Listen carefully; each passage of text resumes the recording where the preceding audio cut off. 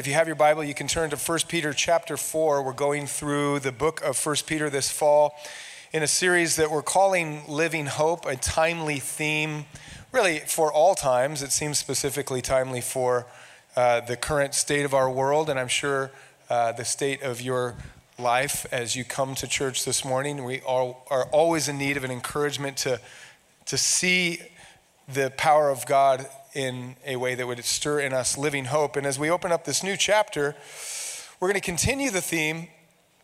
And as I was preparing this message, it made me think of something that you probably all did this morning at some point. Are you guys familiar with the term the pocket check?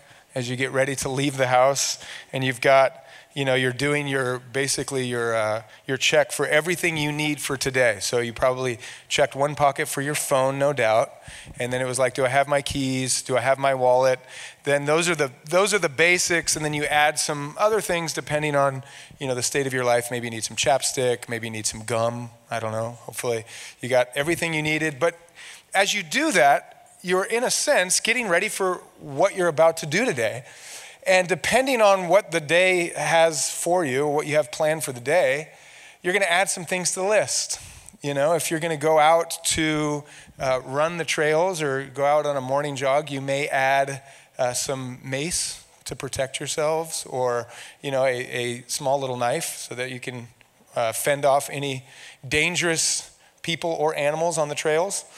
And then let's just be real, we're in Idaho, so some of you just every day just grab for the Glock, and you just have it, you're ready, it's part of the checklist, And as you prepare, depending on how the day ahead of you looks, you grab different things. And no doubt, there is a sense in which as things become more dangerous and more tense, you add to your list, and you, in a sense, are going through a little picture of arming yourselves every day you leave the house. You're armed for what is ahead of you.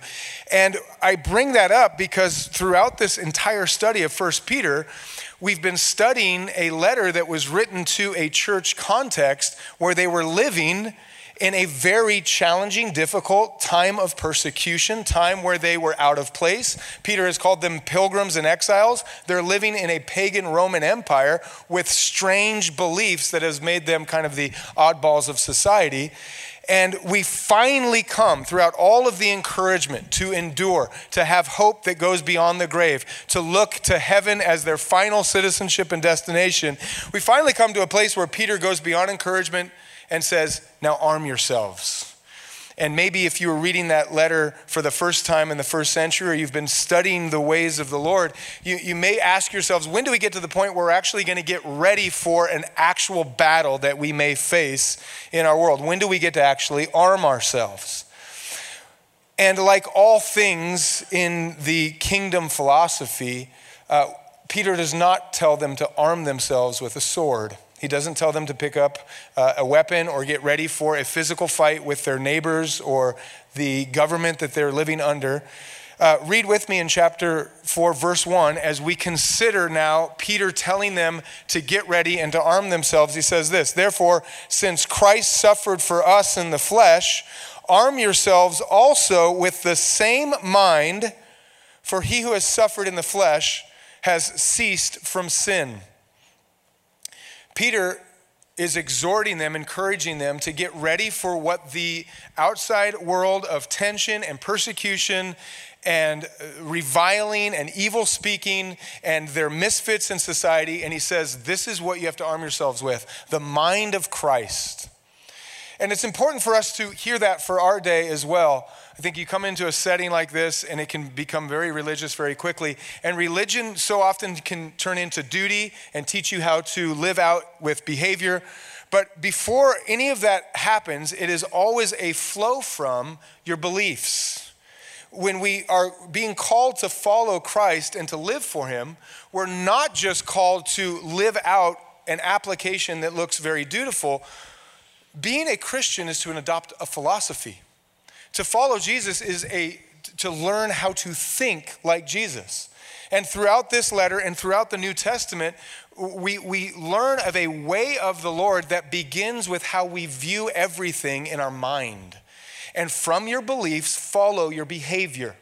And so Peter says to these people, as they go through persecution, he says, as you go through suffering and as you go through the world that you live in, the way that you prepare yourself for whatever the day has and whatever your government or your workplace or your marriage or your neighbors can throw at you as a believer in a non-believing world, you have to get ready by the way you think. And it is just as true now as it was then.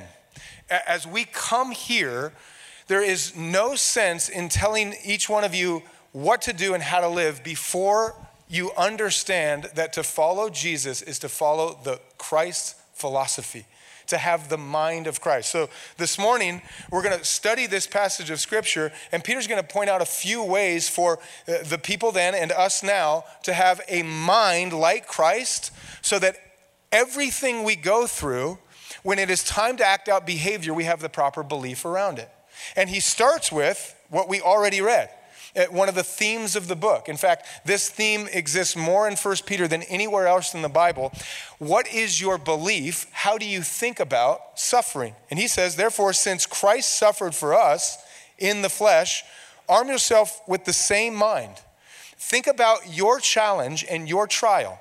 As you suffer, the way you get through it with your behavior is to have an identity in the belief of what suffering is doing in your life by looking at the example of how Christ thought about suffering. And this is an important thing to get right. You have to have a worldview about suffering. This is not an exhortation for those of you who believe, because the Bible gives us some things to think about for suffering. This is one of those realities of life that whether you call yourself a Christian or religious or a non-believer or an atheist, you have to have a worldview of how you think about suffering. The problem of pain is not just a problem of how we respond to a good God in a very evil world. The problem of pain is we have to live in this reality, and we have to have a way that we're thinking about it so that we make sense of it so that we know how to navigate it. It's not a question of if you suffer, it's a question of when. Some of you are listening to this, and I'm going to give you an exhortation for today in current trial and current difficulty. And some of you are going to listen to this, and within a day or a month or a year, you're going to need to have a worldview about suffering for your own life. And so what is the mind of Christ for suffering? How do we get the example of Christ in suffering? Well, he says, therefore, which means that part of this thought is coming from what we studied in a previous section of Scripture from last week, and it takes us right back to chapter 3, verse 18, where Peter is exhorting the church to live out righteous suffering, and he gives the perfect example of righteous suffering through Christ. In verse 18, he said, for Christ also suffered once for sins, the just for the unjust, that he might bring us to God, being put to death in flesh, but made alive by the Spirit. So verse 18 is the flow that gives us the therefore, have this mind in you that Christ had. One of the biggest challenges in suffering when you go through difficulty and trial is to try to make sense of your life and why it's happening to you. So you have to go through the pain of losing a loved one, the challenge of a health diagnosis, the difficulty of tension in the world that you live in. And when you have a mind for suffering that uses the example of Christ, look what Peter gives us as to what Christ's mind was for suffering. It says that he suffered once for sins, chapter 3, verse 18. The just, meaning Christ, who knew no sin, became sin. He never fell into the temptation to actually sin. All of his suffering was righteous suffering for the unjust, that he might bring us to God. Here is an amazing reality of how we navigate suffering as believers. Suffering is never self-focused when we suffer according to the will of God. There is a purpose in the suffering of Christ that had nothing to do with his personal sanctification. He was perfect already. It had nothing to do with his personal aim to reserve a spot in eternity. He was sinless. He came from heaven. He was returning to heaven. His suffering was a suffering that brought us to God. So before we go any further as to how we can be encouraged for our trial, as we think through the flow of this week, and the spirit of the air is going to be a heart of thanksgiving. We studied this morning the foundation for all Thanksgiving. And I know that this can be, as all holidays, they don't line perfectly. Thanksgiving does not line perfectly with all of the ways that you're being blessed all the time. There are times where you have to gather around a table in the midst of trial and difficulty and suffering. But for all of us who came here singing the praises of God and are going to leave here remembering his cross, we are reminded through this passage again today that God sent his son into the world to suffer for us that we would be brought to God.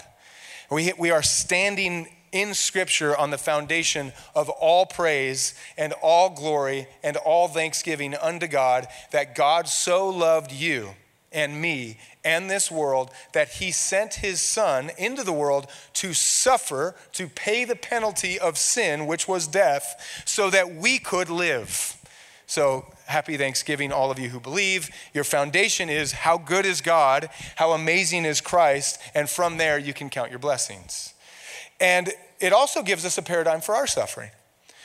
Our suffering begins to make sense when we realize that God is using our lives for more than our own lives.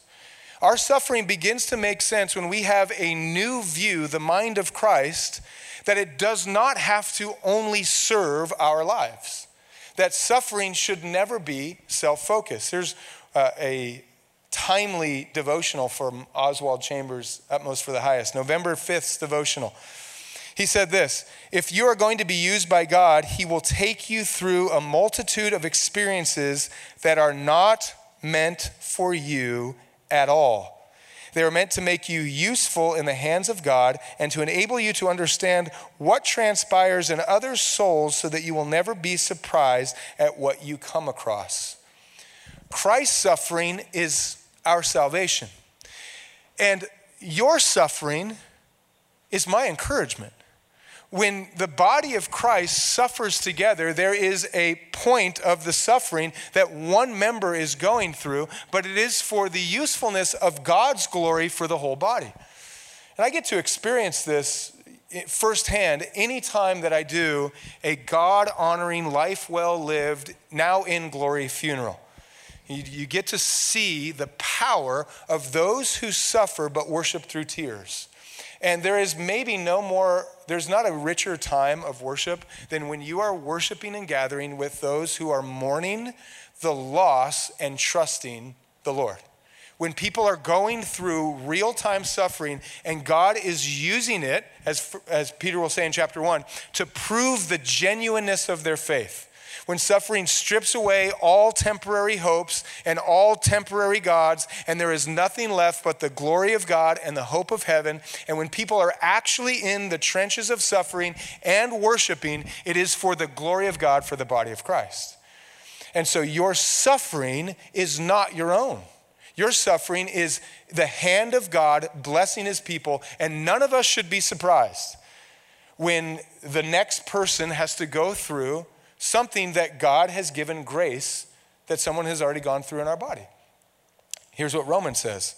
We also, Romans chapter 5, glory in tribulations, knowing that tribulation or trial or suffering, insert your specific trial, what it's doing in your life, it is producing perseverance. You want to see what enduring faith looks like? Watch someone go through trials. It also produces in you character. You want to see people who have been qualified to represent the character of Christ? They're the people who have proved their faith through the fiery trial, and on the other side, they're honoring God and they're still worshiping regardless of their circumstances. And this is what else it produces: hope. There's no greater display of hope than when the body of Christ is being comforted by the Holy Spirit through the suffering of a believer. And we use all sorts of titles that are appropriate and specific at times, but there's much greater examples of them. So one of the titles that you'll hear in church culture, or the way we organize our church, is worship leader. You just saw him up here singing songs. He was a worship leader in the specific application of worship by song, because he can play guitar well. This is Seth. So Seth, if you're listening, I'm talking about you. and Gianna was singing along with him, and they've been given the gift of being good musicians so they can lead us in that specific Sunday morning corporate gathering of worship. Of course, worship goes far beyond that. And if you really want to see someone lead the body of Christ in worship, where we can see their example as a call for us to trust God, spend time with someone who is worshiping through tears and is worshiping through pain and is trusting God in the midst of the trial, and you will see on display the hope of glory. This is now to bring us back to the armor of Christ in the way we think. We have to rethink suffering. When suffering comes into our lives, we have to have a renewed mind and get the example of Christ, that it was not suffering that was self-focused. It was suffering on behalf of those that we bring to Christ. Christ's suffering is your salvation. My suffering, your suffering, is our encouragement. That's a new way of thinking.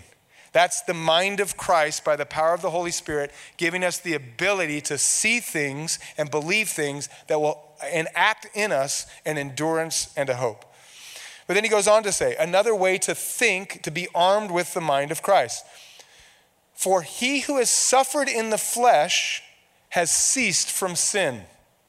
I think one of the benefits of this entire passage of Scripture being thought through with the armor of the mind of Christ is, in one sense, the reality that to really allow the word to come alive, you have to think about it. What is this saying? This requires some deep thought. And I think we have to also point out what it's not saying, because if you just read this, it almost appears as though if you've accepted the suffering of Christ as salvation of your soul, then you should no longer sin. And one of the marks of someone who is a born-again believer is that they're perfectly and without sin following Jesus. And I can assure you, if that is your first read of this, grace for you, that is not what it's saying. I can assure you, because I was reminded of my own sinful way on the way to church this morning. You know, anytime you got to drive in traffic, you're reminded that there's this dirty sinner that lives inside of you that wants to honk the horn. And you all probably, I think Sunday mornings are the best time for you to be reminded that you're a sinner, because you're about to come into the place to get refreshed and renewed and come boldly into the throne room of grace. So grace to all of you who are fighting on the way to the church and yelling at your kids and screaming at the dog. You're not fully ceased from sin, and that's okay, because what I think this is actually saying is that when you do accept the suffering of Christ as salvation of your soul, there is a line in the sand and a stand that you take against the relationship that you once had with sin. There is a renewal of your mind to think through unrighteousness and sin in a whole new way. In Galatians chapter 5, it says, those who are Christ's, you've partaken in the suffering of Christ, have crucified the flesh with passions and desire. There is a point at which you desire to cease sinning.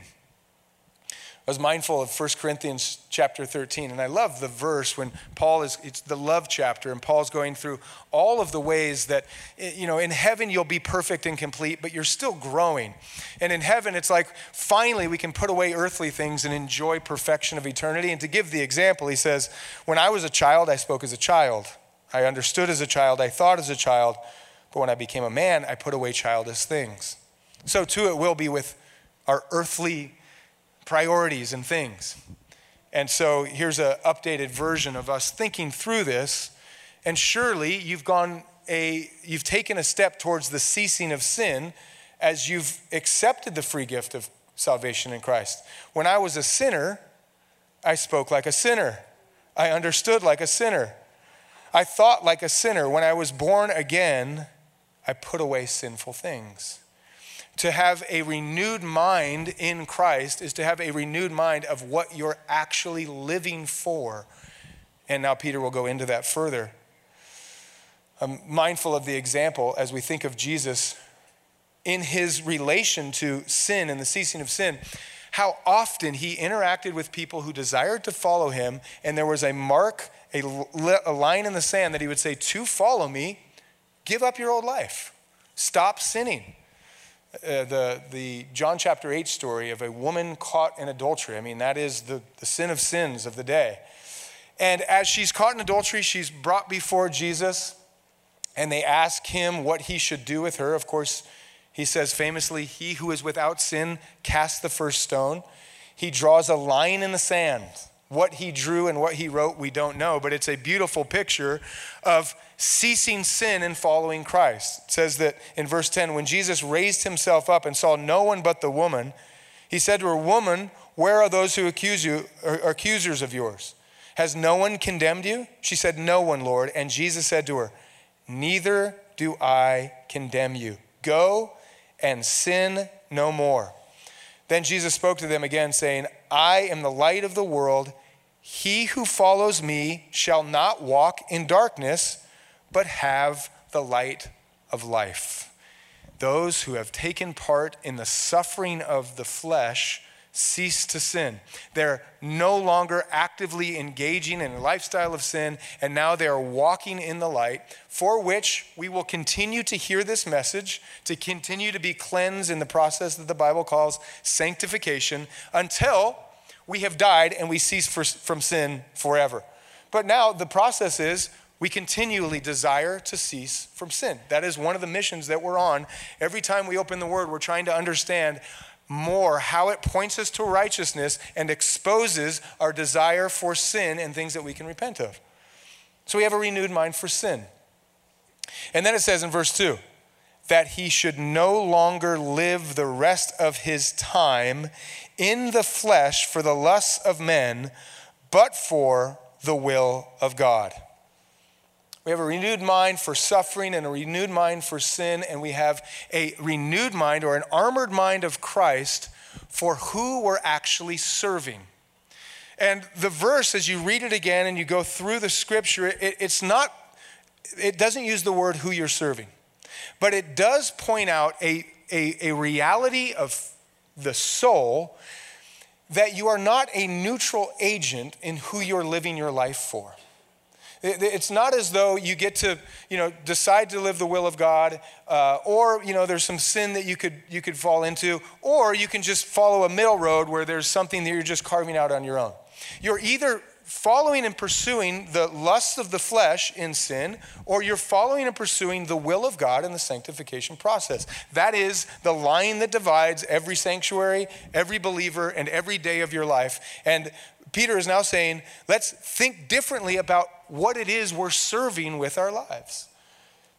The great theologian, I love how he puts it, because he puts it to song. And when there's a song, you just remember it better. But Bob Dylan, I'm sure you remember the song. You're going to have to serve somebody. It may be the devil, it may be the Lord, but you're going to have to serve someone.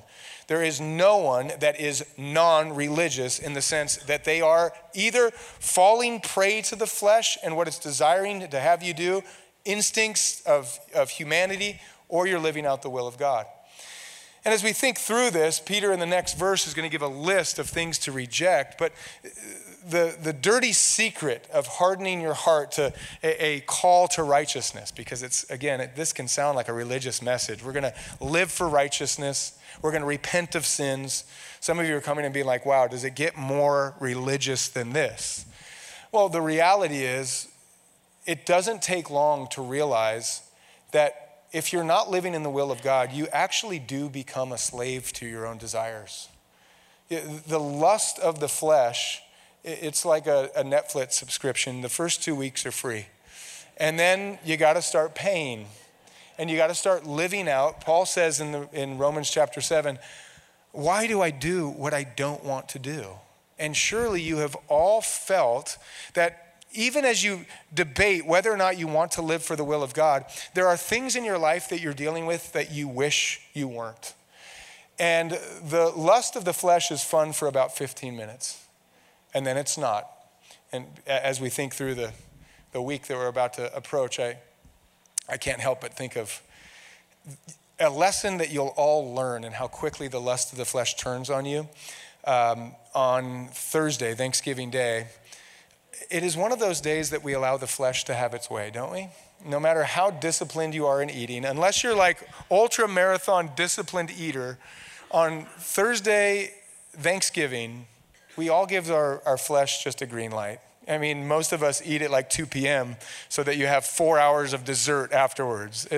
And I do this every Thanksgiving. Every Thanksgiving, I think, I don't want to over-snack and then overeat and then get, totally carved out through pie and ice cream and more pie. But inevitably, God allows it so that I remember that the physical pain that comes at like 6 p.m. on Thursday, where you're like, I should not have eaten so much. This is painful. That is a spiritual lesson. As you choose to live under the service of your fleshly desires, there will come a time very quickly after the trial period ends when you feel overindulged and you feel full and you'll want to vomit. And it's a spiritual lesson in the body will overindulge, and so will the lustly desires. And so what Peter is saying is, think differently now. In your suffering, do not use a pain or a trial or a tribulation as an excuse to just give in and stop living for God. Choose the will of God.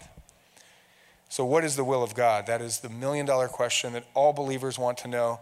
And I will point out something we've already pointed out, because Peter has stated in chapter 2 very clearly, this is the will of God. There are times throughout Scripture where the Holy Spirit, through the Word, says, this is the will of God. There is prescribed will of God. And then, of course, what we're all after is the specific will of God. What does God want from me? What are the good works that God has prepared beforehand for me and my family and my kids? And what I'll say is it's probably best to start with the prescribed will of God. The will of God that is clearly revealed through Scripture. And as you get closer to hearing the power of God's voice in His Word, you will get closer to hearing the power of God's voice in prayer and through counsel and through the ways that God will direct you by the shepherd hearing the voice of the sheep hearing the voice of the shepherd. So I'll quickly share with you times where the Word says, here's God's will. Romans chapter 12, verse 2. Do not be conformed to this world, but be transformed by the renewing of your mind. Armor yourselves with a renewed mind. Do not think exactly how the world thinks. This is Paul's way of writing, be an exile. Be a pilgrim.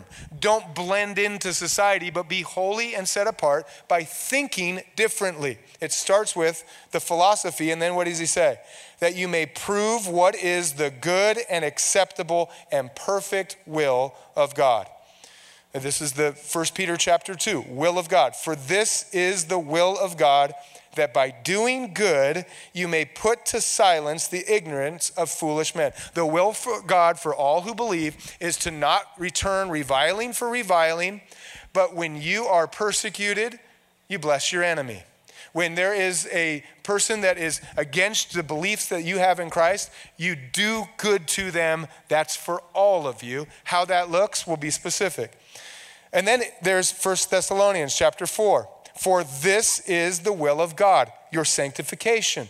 So what we've been talking about, the ceasing of sin is part of the will of God in cleansing you, that you should abstain from sexual immorality, that each of you should know how to process his own vessel in sanctification and honor, not in passion of lust, like the Gentiles who do not know God. This is, again, the word saying, here's God's will for your life. Don't be overrun by the lusts of your flesh. That you would actually no longer be a slave to the master of your carnal instincts. That's the will of God. And then he gives a specific example. You want to know one of the great ways you can abstain from lustly flesh? Stop living in sexual immorality. And so no doubt, an audience our size, there's probably someone who has been praying for the will of God. I can tell you right now, stop living with your boyfriend or girlfriend and having sex outside of marriage. That's the will of God for your life. Start there.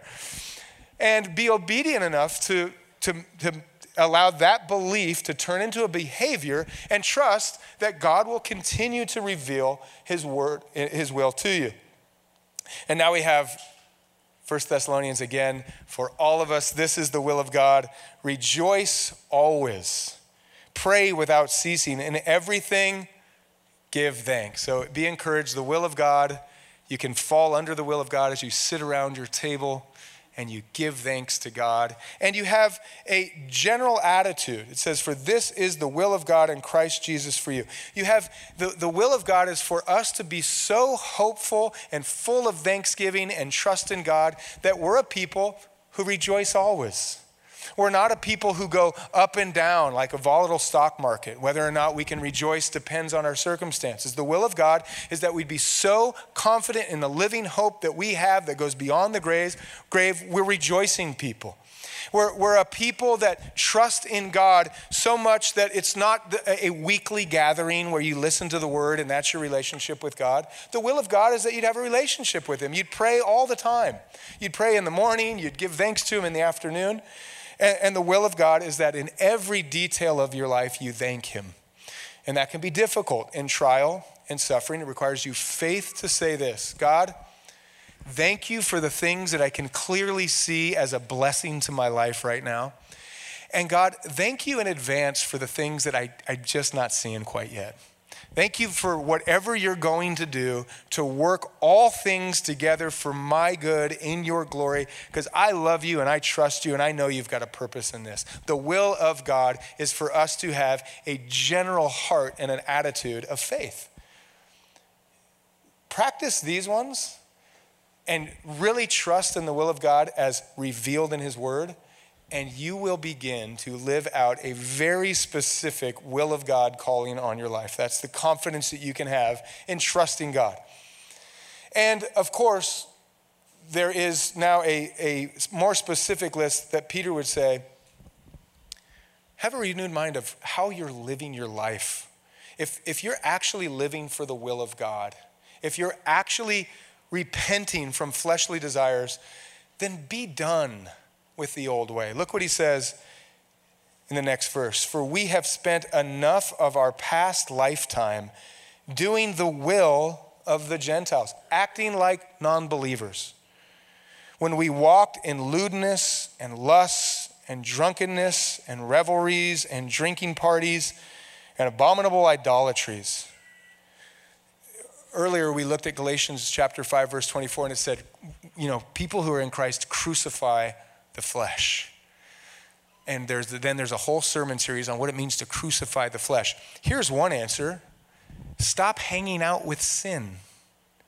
Stop seeking areas or weekend gatherings or friend groups specific where at the very center of it all is something that's going to require you to do the will of a non-believer and not the will of God. He says, you've lived enough in your old life. And as you read this entire letter, you can always go back into the first century context and you read a list like this and you could just imagine you're in first century pagan Rome, you're trying to be a believer and there's just sexuality, there's bathhouses and there's prostitution, there's orgies and they're just partying and it's like a first century thing. And yet you read this list and clearly 2,000 years later, it's not like Peter was calling out the Roman Empire. He was calling out humanity. This is just the list that lives inside of us. In all of these, we just have to, in every way, you leave this sanctuary and this list waits for you. Lewdness, just sexually suggestive everything. And that is just the way of our world right now. Sex sells. And it's in your face everywhere you go. He says lust. That is, in a simple phrase, that's just the hookup culture that many of you have been saved from. Some of you are wrestling with. But the reality is it's just alive now as it ever was. Drunkenness. I saw a t-shirt that said, work hard, drink hard. I thought, no, don't do that. You don't want to work hard and drink hard. That's not going to be good for you. And of course, there is a challenge. You come to Christ and then you still got the t-shirt written on your heart. It's like, that's just what I know. Revelries. The idea that there's just parties and dancing And I have a routine. Every Sunday morning I go downtown early in the morning, and sometimes it's early enough to where the Saturday night class is getting out just as the Sunday morning class is getting in. And it's just there's just little trails of revelry. And, it's like cars that didn't make it home, they're parked downtown, and sometimes there's people that didn't make it home, they got the hair up, and, it's like, wow, it's 4 a.m. and you're still wearing a dress. So either you're a weird jogger or you didn't make it home last night. And it's just as true now as it ever was. It's just clubbing lifestyle. It's just Friday night, and we send our kids to college, and they get a red cup, and they get to learn how to take part in revelries. And you probably have a reference point to some of it. Abominable idolatries, as if that is, you get the picture of first century, and it's like, well, we got rid of that one. No one goes home and, burns incense to actual statues, and yet maybe now more than ever, it's like we elevate these people as though they're mini gods in our day, and we buy what they tell us to buy, and we follow them around and whatever they're doing. We just want to know about it. We want to know who's dating who in this upper class of celebrity idols. And that is part of humanity. That's not first century. That's not 2023. That's just inside of us are these idol factories. And what Peter is saying is, you had enough of that in your old life. It's time to be renewed and not live in this middle road with Christ, where you believe in some of his teachings and you have some of his philosophy, but you also hold on to some of these things where you can get in where you fit in. And then we realize that Christ said, actually, the way is very narrow. And the path to destruction is very broad. And there's going to have to come a point in your life in the pursuit of the will of God where you actually reject your old life. To be a believer is to have a past life. To be a believer is to have your own calendar where it says BC, before Christ, and you look different, and you're going through a transformation process, and you're no longer living in both worlds. You have a renewed mind for what you're actually living for. And so with those three things in mind, we come to the $1 million question is, then and now, this is a challenging thing. It's challenging to go through your life and live as narrow and as focused from suffering to the way that we wrestle with and reject sin to the reality of who we serve. As you leave this sermon, the real world awaits. Some of you are listening to this, you're like, I've got a workplace and a college dorm and neighbors, and what are the implications of me actually being a Christ-renewed mind in all of these things? Well, let me tell you in advance, because it's nothing new. Peter says, in regards to these things, if you actually live for the will of God and you no longer take part in a lifestyle that God is saving you from, here's what will happen. They think it strange that you do not run with them in the same flood of dissipation, speaking evil of you. So this is not new. As you become a believer in Christ and you're thinking through, what are my friends going to think? My coworkers are going to think I joined a cult. My family members are going to think that I'm a weirdo. It's in the Word. They think you're strange. It's part of the plan. And they think you're so strange, they may speak evil of you. As you get the invite to the revelries and you say, I'm not into that anymore. As you get the jokes to the lewdness and you're not laughing anymore. Now you've gone from someone who was just absent to someone that, oh, are you holier than thou? Do you think we're going to hell? What is this? What are you trying to say about us because of you? And this is the number one challenge that Peter is navigating for these people, because he says time and time again, it's not if, it's when.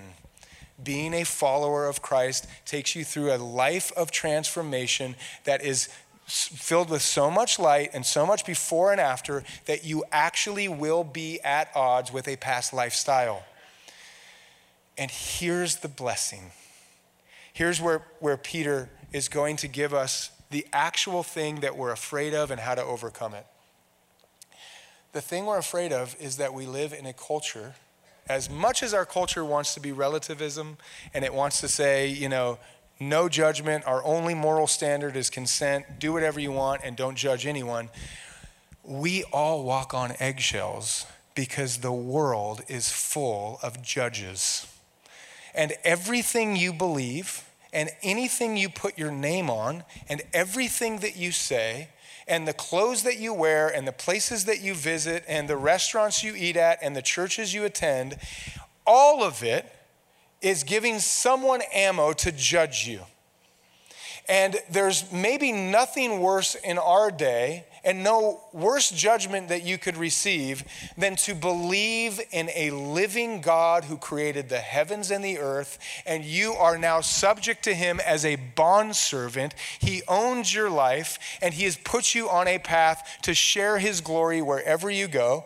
And what's more is that part of that ambassadorship that he's called you to be a representative of his love is to call people from repentance to sin and unrighteousness towards righteousness, because there is a narrow way and there's only one Savior, and his name is Jesus, and he's the way and the truth and the life, and no one comes to the Father in heaven except by him. So you're all of a sudden the worst people now. There's no greater judgment than someone who would be so narrow in our day. We live in a world of judges, and your life will be judged. And here's the joy.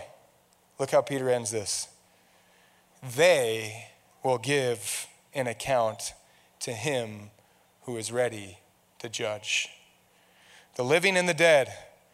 For this reason, the gospel was preached also to those who are dead, that they might be judged according to men in the flesh, but living according to God in the Spirit. Here is the gospel good news. Peter says, one of the reasons the gospel is preached, for this reason the gospel is preached, that they would be judged. Inside of the human heart is a desire to represent and reflect the image of a creator, and our creator is not only Savior, he's not only the fountain and the source of all love and mercy and grace, he is also the ultimate judge. The reason that our culture is full of judge is because you can't replace God. You can try to, but you will become a God. And you will become in your own heart the judge and justice of the world around you. And the gospel good news is that it does not remove the actual judge from the throne. This culture, this church, this city, your life will be held accountable to the judge of judges. And every single one of us, you have now heard a message preached. You now fall under the responsibility to respond. You've been given an invitation to renew your mind, to have a new way to see the world, to freely receive the philosophy of Christ, that there is purpose in suffering, that there is a call to reject sin that is part of the problem with the evil of our world, and to also serve the God who made you. And now, all of you and anyone who hears the gospel preached are accountable to the judge. And so is the world that we live in. The world that will judge you for what you believe. The college students, the coworkers, the non-believing neighbors, the anti-God culture. They can remove the judge from their heart, but they cannot remove him from our world. And you have to answer the question, whose judgment do you fall under? And this is why it's the gospel. You fall under the judgment of the world, and you will live with a lack of true identity. You will serve the will of the Gentiles. You will struggle to cease from sin. You will struggle to actually suffer unto the glory of God. But you live unto the judgment of God, and you go right back to where we started from. You fall under the beautiful free invitation that Christ died on your behalf. That in all of the ways that you and I and every single person have fallen short of the perfect will of God, and we have fallen short in our ceasing of sin, and we have served two masters at times. There is a price for all of the ways that we have fallen short that has been paid on our behalf. Christ suffered for us. And when we meet our judge face to face, he will see in us, he who knew no sin became sin on the cross, paying the penalty for our sin, and he will see in us the righteousness of Christ. That is the gospel. I guess in closing, for sake of time, because of course we could preach the message forever, he says this message was preached to the living and to the dead. This is a message that goes out and it will outlive you. I think as I read that, I realized the older I get, in a strange way, the older you get, the more you realize how short life is. When you're young, you hear a message like this and you think, oh, maybe. I'm having fun and I like revelries. God is great, but I'll get back to him later. And Peter said, for this reason, remember that this message goes out to those who have heard it and died, and now they are accountable to the one who judges righteously. And so for all of us, be in a response to this, redeem the time. For those of you who believe, he says you've had enough of the old time. With the time that you have left, choose the will of God. Have a renewed vision for what God is doing in your life. Have a renewed vision for how God is cleansing you and calling you to something that he wants to do for his glory and your good. And for those of you, no doubt, who came and you're hearing a message and you didn't expect to listen this much, the message will outlive you. You will soon be a person who heard the gospel, who is now in the past. Your flesh will die and you will stand before God. And we're about to hold in our hands the suffering of Christ, his body, his blood given for our life. For those of you who believe, we take it and we're renewed to have the mind of Christ as we hold his body and his blood. For those of you who come and hear this message as an invitation to have a renewed mind and to see this whole world through the lens of Christ who died for you, take it. Believe in the gospel and take the bread and the cup with us.